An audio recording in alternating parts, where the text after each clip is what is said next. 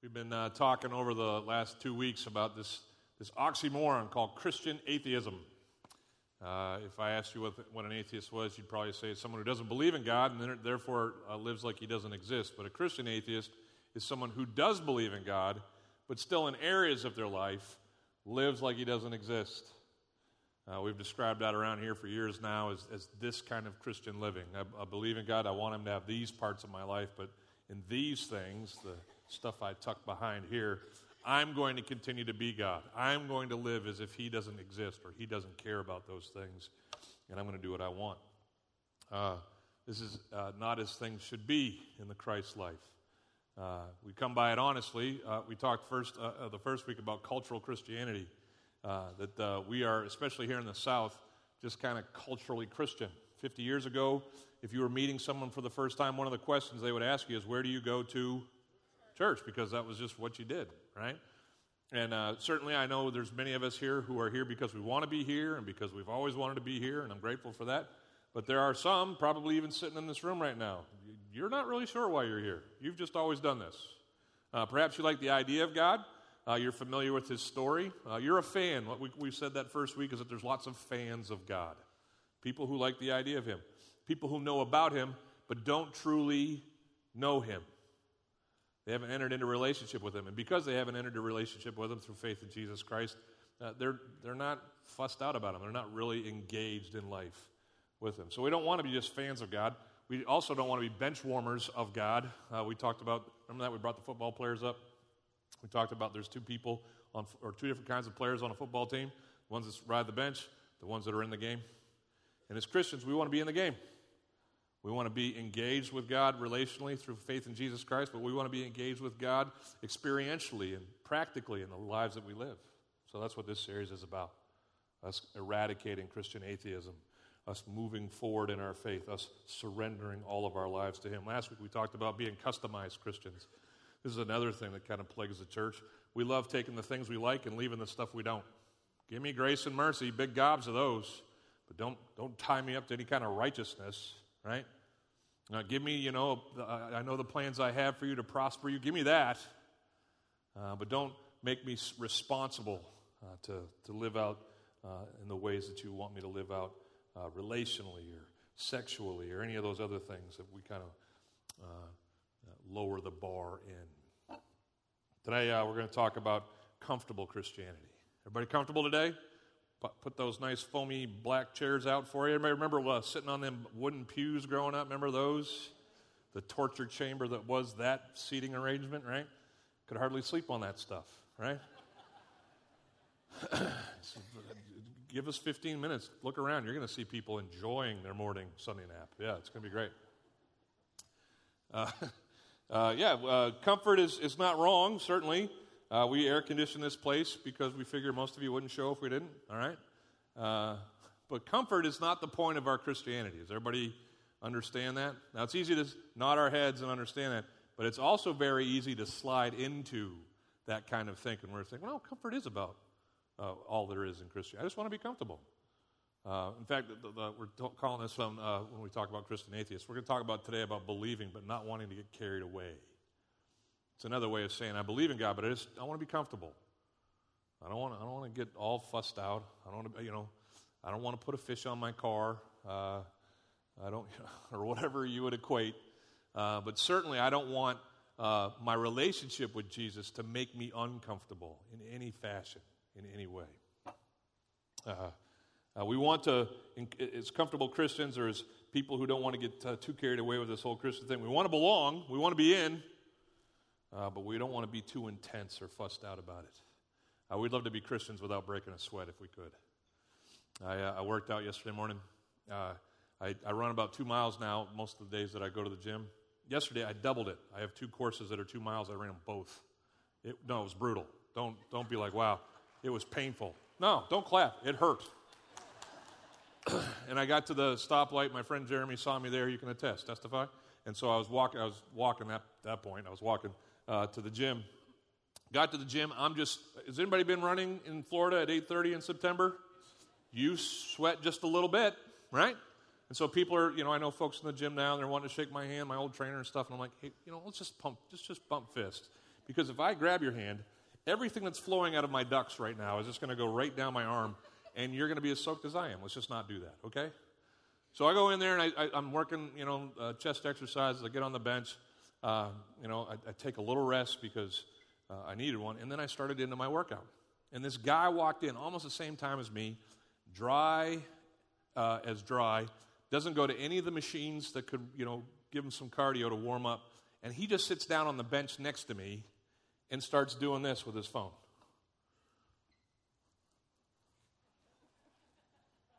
And then after I'm done my workout, he gets up from where he was playing with his phone on that bench, and he goes to another bench. Oh, I totally just started something on my phone just then. Awesome. He goes to another bench, and he continues to play with his phone for the 30 or so minutes that I was working out near him, never lifted a thing, never bent his elbows or his knees.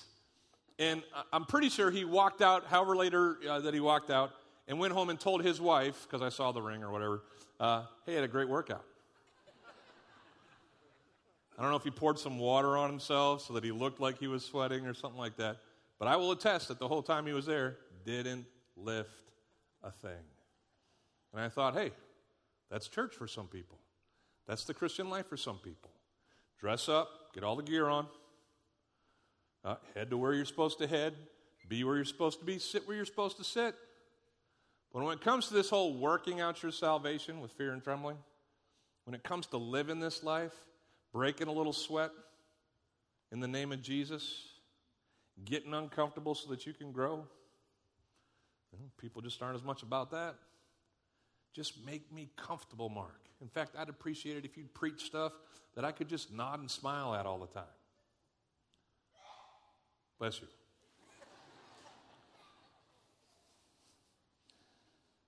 Would it surprise you to know that God's not into comfortable Christianity? He's just not. Lots of places in Scripture we could go to, but I'm going to go to one of the most familiar. It's here in Revelation chapter 3. In Revelation, just real quick, it's a long discourse between God and this guy John, who was living on this island called Patmos, and he just wrote down what he heard from God and saw from God in this vision that he had from God. And it starts out in the first 2 or 3 chapters with being primarily like he's a scribe. He's taken letters for Jesus that Jesus once sent to these churches that are existing at the time of the turn of the century, first century. So he writes 7 letters.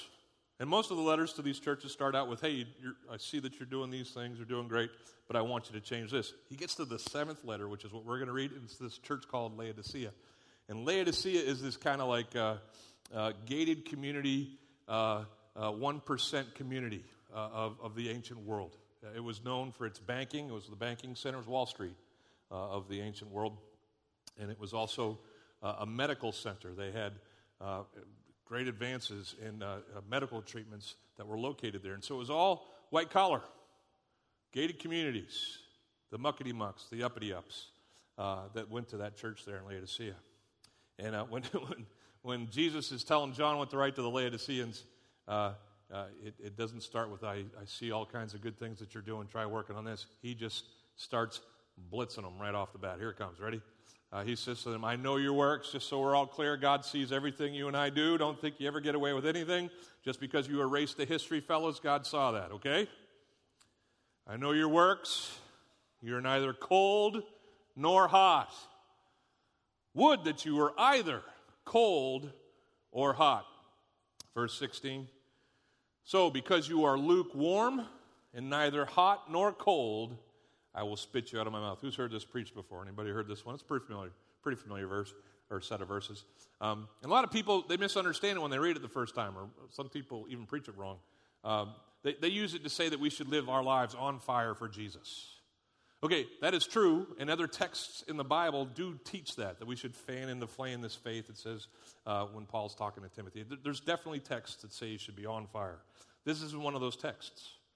Because what does it say? I wish that you were either hot or what? I wish you were either. But you're neither. You're lukewarm. And therefore, I want to spit you out of my mouth. You'd have to know a little bit about Laodicea and where it kind of sits in the ancient world. It's kind of this, it's in this place called the Decapolis. There's 10 cities that kind of surround Laodicea. And one of the cities is called Hierapolis. And in Hierapolis, they have all these hot springs, like in Arkansas, Hot Springs, Arkansas. And they're like the ancient hot tubs of the world. And people would leave their gated communities in Laodicea and go spend the weekend in Hierapolis and just have a spa day. Just hang out at these hot springs. And it was this place where they would go to refresh themselves and replenish themselves. It was restorative in its nature. Are you with me? Now, you'd go to Hierapolis for that, but you would go to Colossae, which is where we get our biblical book, Colossians. You would go to Colossae, and in Colossae, they had one of these deep aquifers that got way down to the bowels of the earth where the water's coldest. You ever gone to a fresh spring where the water's really cold and clear? Those were very rare, still are very rare in the Far East. And so this was the coldest water you could get for miles around, and people would travel to Colossae just to have a drink of cold water. Think about it. No ice cubes, no refrigeration. Everything was kind of just, room temperature, unless you went to Colossae, and then you could actually have this idea, they didn't know what cold was, this cold drink of water, right? So that's what God's talking about. He says, you're neither hot, refreshing as a spa, nor cool, refreshing like a cold drink of water. You're neither of those. You're lukewarm. Some of you guys drink coffee. Anybody got coffee with them right now? It's the sermonade, right? This is it was a late night last night, and I got to listen to them, so I'm going to, right? Do you like your coffee hot when it comes out of the whatever?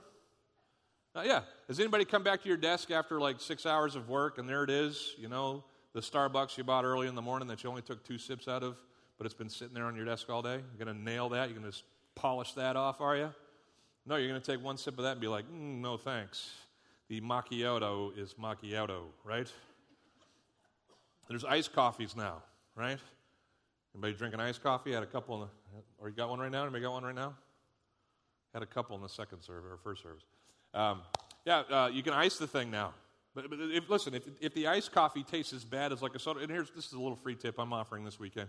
When you go through a drive-through and you get like a soda out of a whatever, tell them to hold the ice. Because here's the deal: they're filling your cup up with ice so that they only have to fill your soda up halfway. Like I went to McDonald's the other day and I ordered a large, Diet Coke with no ice, and they took the cup, and when they have like automatic fillers now, it only filled it up halfway because the ice takes up the rest of the room. They had to fill up a medium-sized Coke from the actual hand dispenser to fill up the rest of my Diet Coke, and I was like, I'm on to you guys! Ripping me off with my soda. And it comes out cold. That's the free tip of the weekend. You're welcome. Now, if you take that same soda, though, and you leave it in your truck for an hour, which I've done on many times, and I've gone after it sitting out in a hot sun parking lot somewhere, and I've been out walking around or doing whatever, and I come back and I just want a refreshing drink of my cold soda from an hour ago. Guess what? I put the straw in my mouth and I'm like, right? Because it's now as hot as the black interior of my black truck. And it's nasty. Have you ever had like a boiling Coke? The bubbles go. It's just not very tasty at all. I'm overplaying this, but are you getting what Jesus is saying here? You should be hot. You should be cold. You should be refreshing to me. But you're not. And because you're lukewarm, I want to spit you out of my mouth. That's the Greek word emeo. Everybody say emeo. That's pretty good. It means puke, vomit. This isn't like, This is, he took Laodicea into his body. They became one. There was the initial joy of their relationship with him. But because of their lack of actions, because of their choice for comfort, as we're going to see here in a second, they're so repulsive to him that he wants to yak them out of his body. They're not just not tasty. They're repulsive.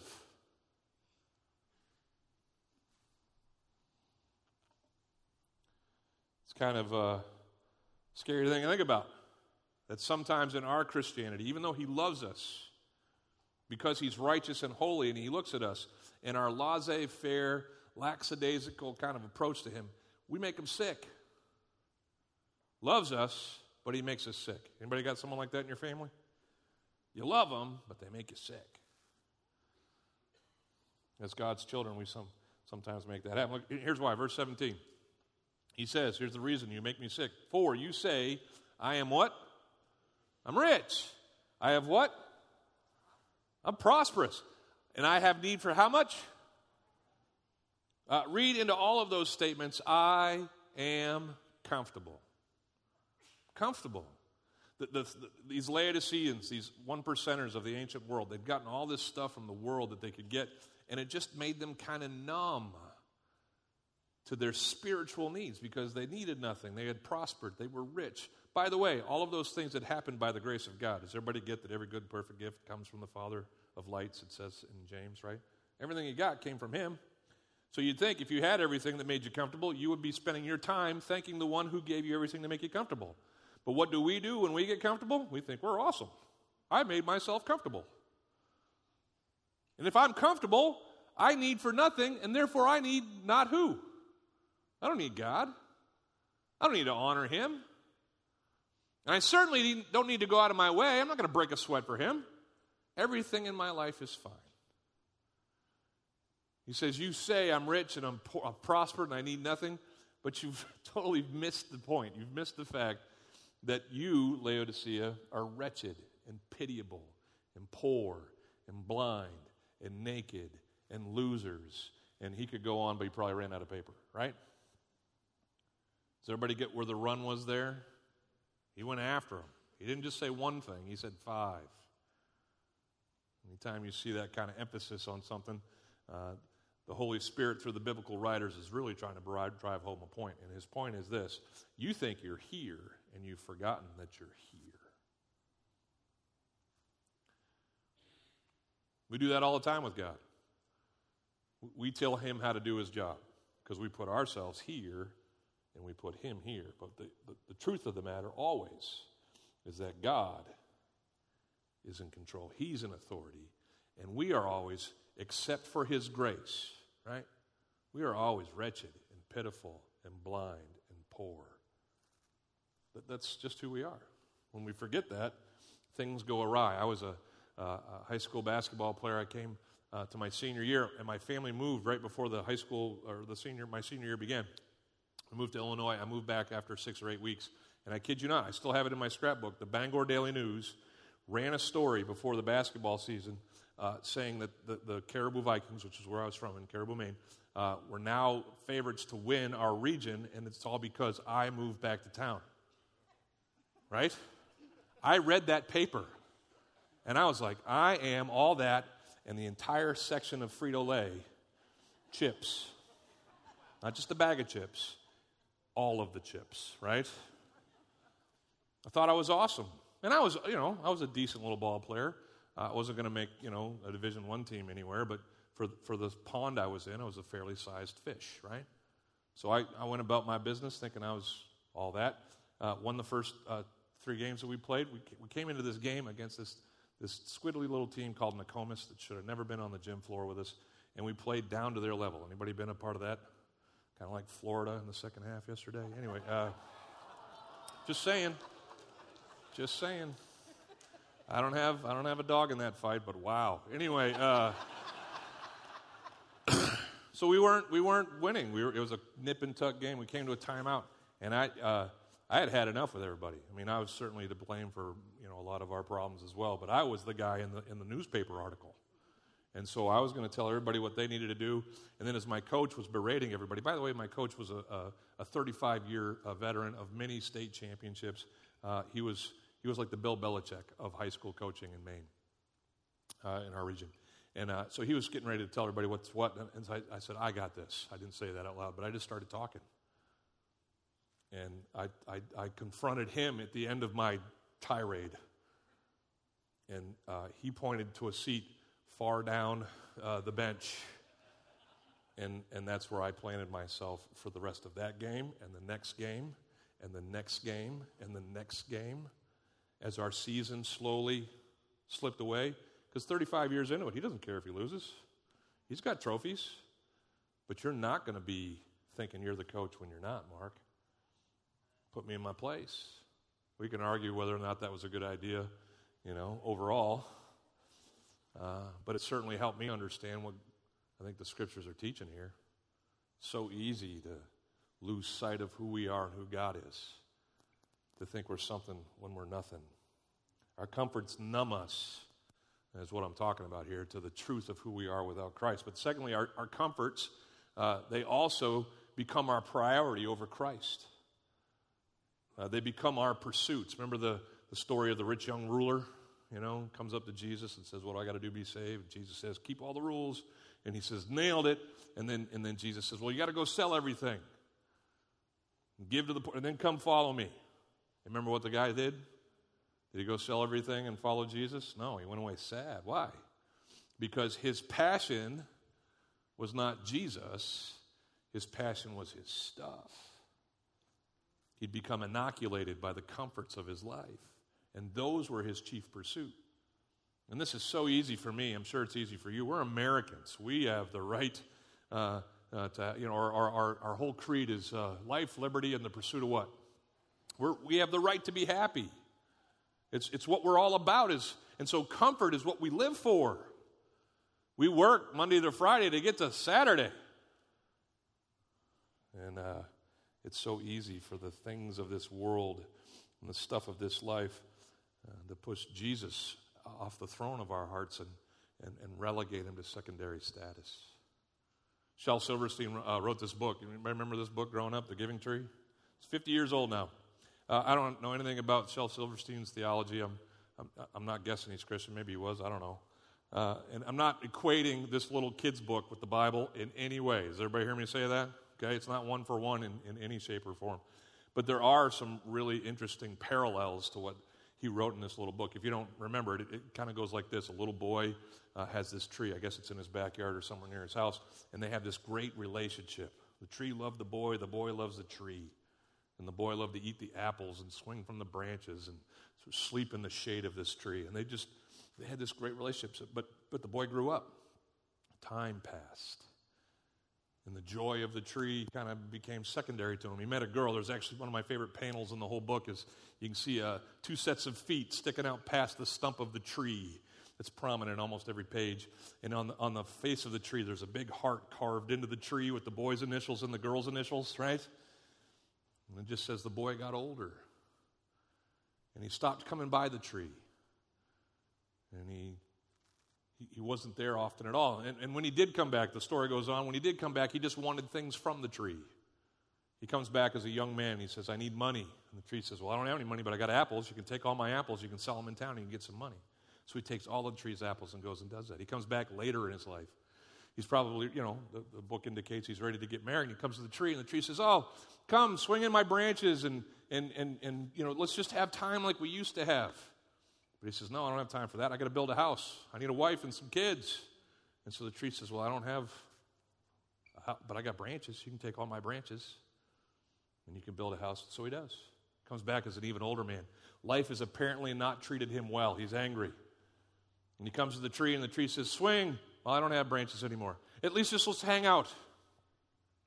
But he says, no, I need a boat to get away. And so he cuts the tree off right to the trunk, right to the stub, right to a stump. And he takes the tree and hauls it off and hews a boat out of it and sails away. Comes back on the last few pages, and he's an old man. And he comes to the tree, and the tree is still happy to see him. And the tree says, but I have nothing to offer you. My apples are gone. The guy says, as an old man, well, that's okay. I don't have teeth to chew them. She says, my branches are gone. And he says, that's okay. I couldn't climb up there and swing from them anyway. He says, my trunk's gone. There's nothing from which you can build something for yourself. He says, I'm too old to build anything anymore. And the tree says, well, all I am is this stump, right? And the man says, it's all I need. And he sits down on the stump. It's the last panel. There's a guy sitting on this stump. And I don't know, what the book meant to you or what you tell your kids when you read it to them. But what it means to me is to be satisfied, content in the things that you've been given rather than going finding other things elsewhere. Be grateful for what you have. And again, I'm not equating this book with the Bible, but does everybody pick up the message that John's trying to share? Jesus is trying to share through John with Laodicea? Hey, man, you think that all these other things, your riches, your prosperity, your lack of need, that's your God, but you've totally missed out on me and everything that I have to offer you. I hope this sermon, in the time that we have left, is just kind of a systems check for everybody. Anybody ever gone in to get your tires done and they offered to do a full systems check for you? We'll plug it into the computer and we'll check your fluids and blah, blah, blah, blah, blah. Okay, that's what I'm hoping happens here today. Because here's what I think about all of us, your pastor included. We all suffer from this. We're all doing this in some way. Every one of us in here. Yeah, none of us are completed in this Christian life. None of us have nailed it. And so every one of us from time to time suffer from giving God this part and keeping this part from Him. And so I want you to just run a check. Where are the areas that maybe you run into being a comfy Christian? You run into being predisposed to worshiping yourself instead of God. Am I a comfy Christian? Let's ask some questions. Here's 5 things that I think comfy Christians do. If you see them in yourself, we'll pray about them at the end together. You ready? First one is this. Comfy Christians, they want acceptance from people more than from God. Acceptance from people more than from God. It's especially difficult for high school and middle school and college-age students. Peers become, they all important in your life at that stage of life. But even as you grow into adulthood, you can pursue and persist in wanting the approval of people more than the approval of God. I think that comes from us being not just comfy Christians, but from being covert Christians. We like to blend. We don't like to be, boat rockers in the environments that we find ourselves in. If it's just relationally safer for us to not mention Jesus, to not, stick out as weird because we follow Him, then that's what we choose. We used to play this game as a high school pastor. We would have layovers as part of our travel for missions trips. And so to pass the time, this was back before all the security and stuff was instituted in airports. But to pass the time, we would just kind of walk through airports. We played this game called Blend, okay? And so we would be walking along, everybody just kind of doing their stuff. And then in the middle of an airport, terminal, someone would be told to just whenever they felt like it, say the word blend. And everybody in the group had to blend in with the scene that they were near, okay? So if you were near a wall, you would just plaster yourself against the wall. If you were near a column that was holding up the airport, you would wrap your body around the column. If you were near a tree that was kind of one of these fake trees outside of these kiosks, like a Starbucks or something like that, you had to basically stand next to the tree and try to shape yourself in the form of those branches as people were having their breakfast right next to you. And you would just stand there as a high schooler and be like, sorry, it's a game. I won't be here long. As soon as they say go, I can leave. Is that a caramel macchiato? Those are great, aren't they? Anyway, and then someone would say go, and then you just keep walking to your destination. And the fun part was to get to your gate and finally be able to say, did you see when I had to wrap myself around that one dude. He got really mad. Anyway, stupid games, but it's an equally stupid game for us to be playing spiritually when we go out in the world. Because here's what happens. You come in here on Sundays, we're all free to be Christian, right? It's normal in here to be Christian. Sing the songs. Where else do you go in the world and sing songs, right? Sing the songs, listen to the preaching, nod your head, maybe feel sassy and say a couple amens every once in a while. Not real loud, but But then as soon as we hit that entryway or that exit way, going back into the world from this place, it's like someone yells, blend! And you spend the rest of your week trying to fit in with everybody else. God's not crazy about that. Paul, one of his best followers in Scripture, was writing a letter to his friends in Galatia, and he just opens a can up on all of the leaders in the Galatian church that were teaching that you needed to be Jewish instead of Christian. When you read the first 9 verses of that book, he's pretty clear about what he thinks of them, okay? And he kind of, he's anticipating as he's writing this letter, they're probably sitting there, everybody looking around at each other being like, did Paul just say that? Did Paul just take our leadership that believes that you got to be Jewish before you're Christian to task like that? Did that really happen? Is that in there? And so Paul writes this qualifier. He says, hey, for am I now seeking the approval of man or of God? Or am I trying to please man? Answer to those rhetorical questions? No. Absolutely, you're trying to honor God in the things that you're saying. You wouldn't be taking people to task if you weren't. He says, this is the part I want you to get. If I were still trying to please man, I would not be a servant of Christ. Everybody see the math that he just threw down there? Pleasing man does not equal pleasing God. You can't do both. You can't have the honor of man ahead of the honor of God. Comfy Christians, secondly, they rarely talk about their faith in Christ. They're just not ready to be open about it. It's kind of akin to what I was just talking about, preferring man's approval over God's, but this is kind of a symptom of that. They don't want to be looked at funny. They don't want to be ostracized. So they just never talk about their faith with people. This, again, is not something that Jesus is crazy about. He says as much to his disciples in Matthew chapter 10 when he says this to them. He says, "Do not fear those who kill the body and cannot kill the soul. Rather fear him who can destroy both body and soul in hell." Well, that's pretty stark. But what's he saying? He's saying, listen, if you're going to be afraid of someone, if you're going to be beholden to someone, don't go to the people who can only mess with you physically. Revere and honor the one who can mess with you physically and spiritually. And then he goes and he says some really familiar things. Look what he says. He says, "Are not 2 sparrows sold for a penny?" Back then, that was the case. And he says, "And not one of them will fall to the ground apart from your Father." He's talking about the sovereignty of God. And his point is listen, if you're going to be afraid of men, afraid of speaking my name in front of men, you're forgetting that I'm in charge of men and that I control situations, that a half-penny sparrow doesn't fall from the sky except that I say okay. Who's heard this one? Anybody heard this one? But even the hairs on your head are all numbered. Anybody heard that one? Some of us, the count's not as high. But all the hairs on the head are numbered. You know what the context of that is? Boldness. He's talking about his sovereignty in the context of boldness. Don't be afraid of men. I count the hairs on your head. I tell the sparrows when to fall. He says this. He says, "Fear not, therefore, you are of more value than many sparrows." And he finishes with this. He says, "So everyone who acknowledges me before men, I will also acknowledge you before my Father who is in heaven. But," verse 33, "whoever denies me before men, I also will deny before my Father who is in heaven." People who have grown up not believing in the doctrine of eternal security, this is one of their favorite verses. Because they can say, if you deny God, you lose your salvation. Has anybody heard of this guy, Peter? Yeah, Peter, 3 times the night that Jesus was betrayed, denied that he even knew the guy. Right? Somebody remember what Jesus did with Peter? He restored him. And he asked him 3 times on a beach, "Do you love me? Do you love me? Do you love me?"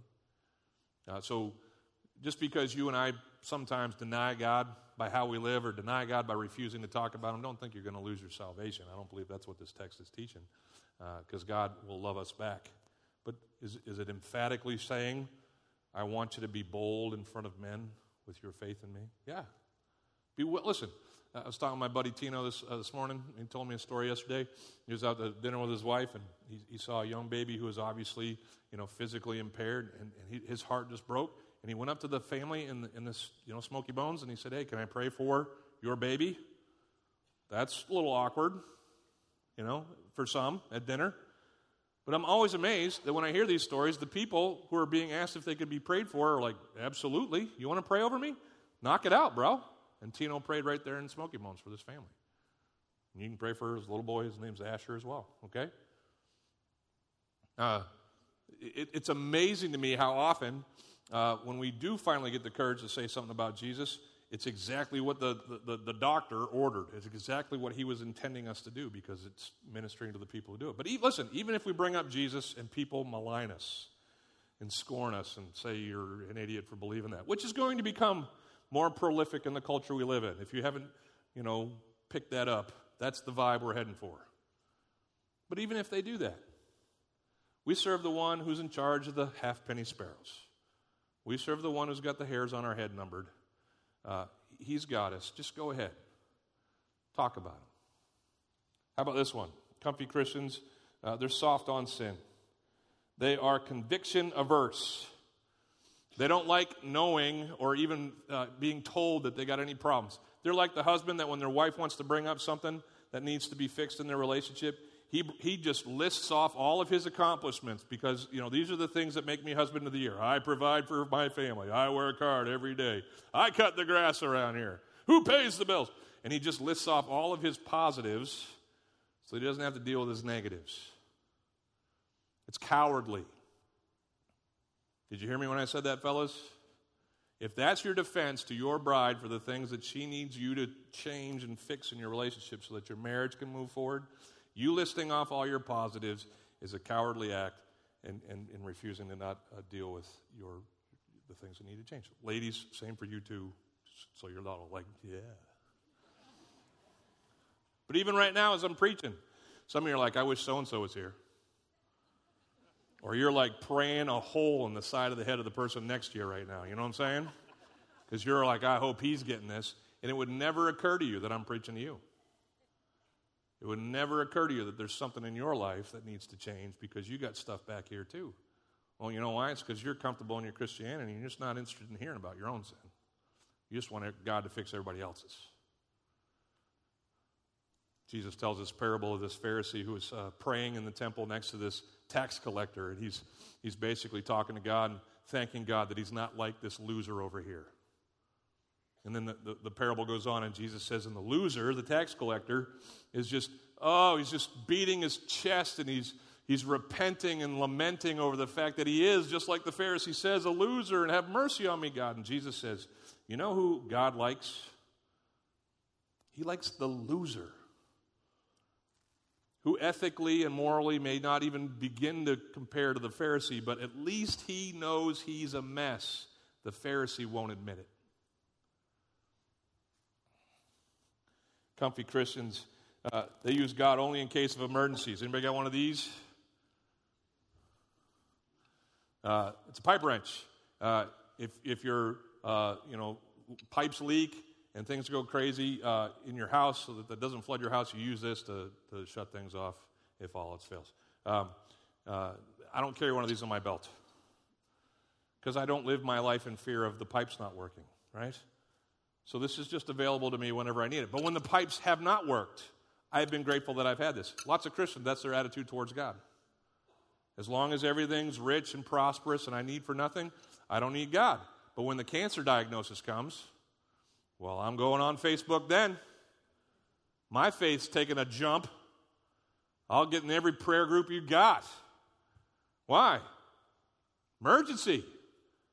Marriage is failing. Kids are sick. Lost my job. Here comes me and Jesus.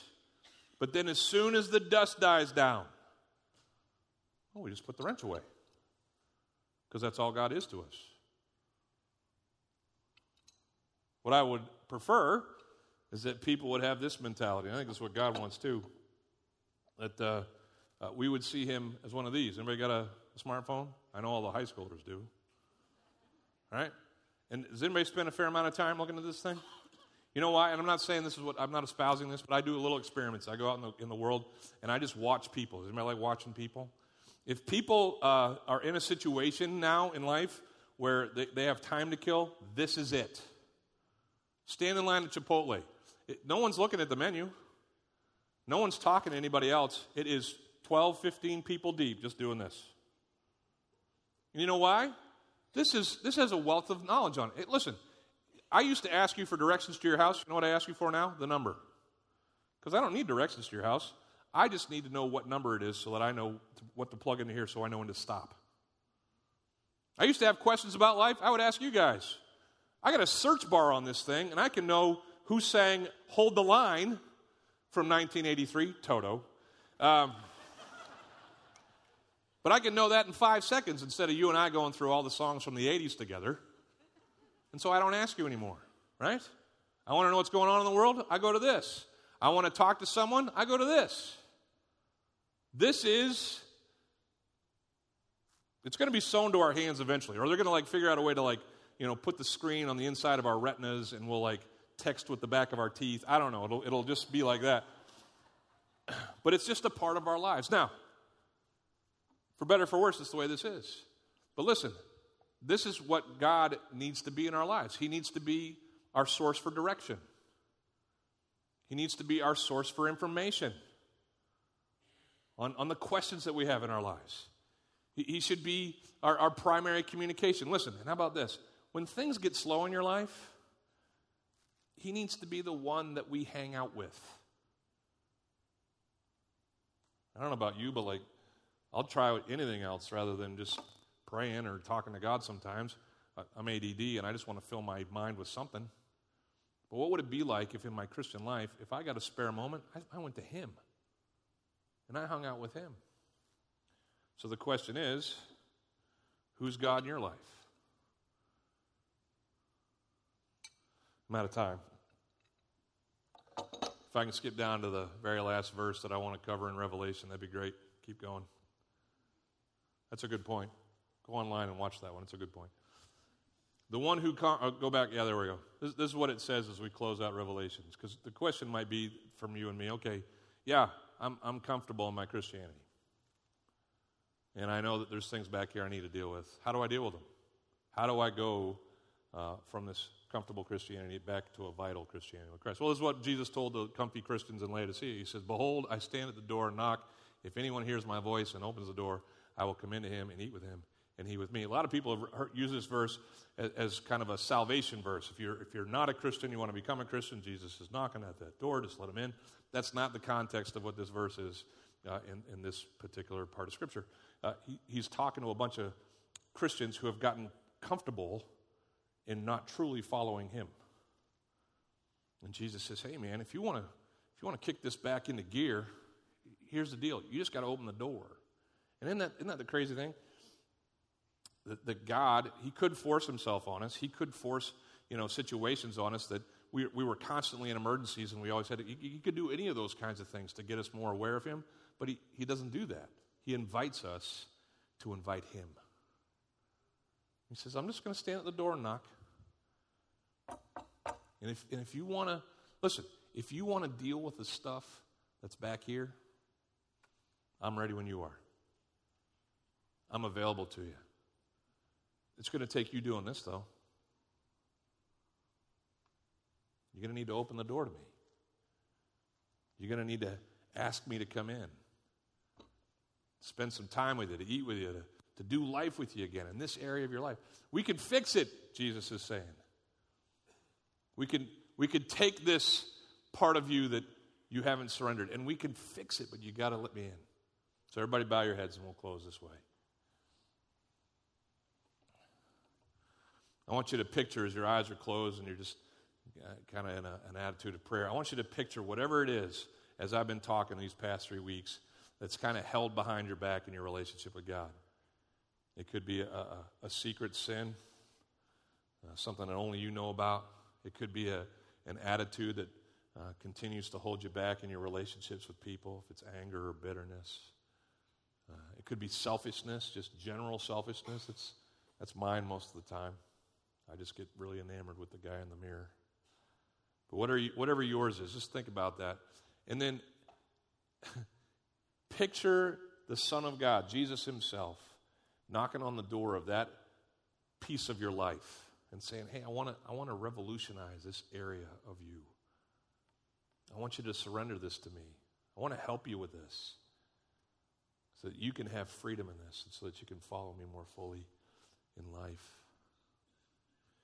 Picture yourself opening that to Him. And today, if God's leading you to it, surrender that to Him right now. I'll give some time for you to do that, and then I'll close us in prayer.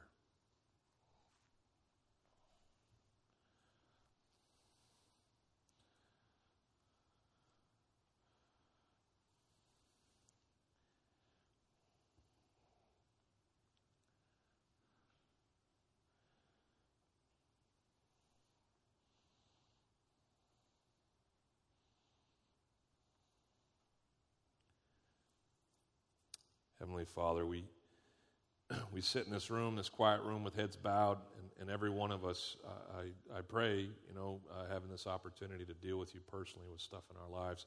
I know there's folks in here who probably don't know you at all, and so they're doing whatever they're doing with my instructions. Lead them to this first repentance, this first step in their relationship with you. Draw them into faith in Jesus Christ, God. But for the rest of us who have faith in you, and we've kind of, in certain areas of our lives, chosen to live like you don't exist, would you, God, give us your strength, your grace, your power to overcome our own selfish desires, our own unwillingness to change and bend.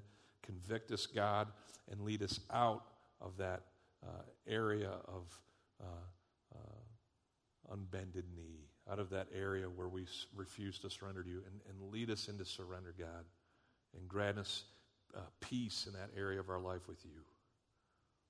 Show us what it's like to be in step with you in those areas where we've worshiped you not. We'll thank you for it. If there's people in here, God, who need to talk to someone else after this is done because you've dealt with them in these initial times of prayer, lead them to our pastors and our counselors. Lead them to their life group leaders or their small group leaders if they're students, or whatever you need to do. Give them the conversations, God. They're going to take what's happened in their hearts in these few moments and make them real.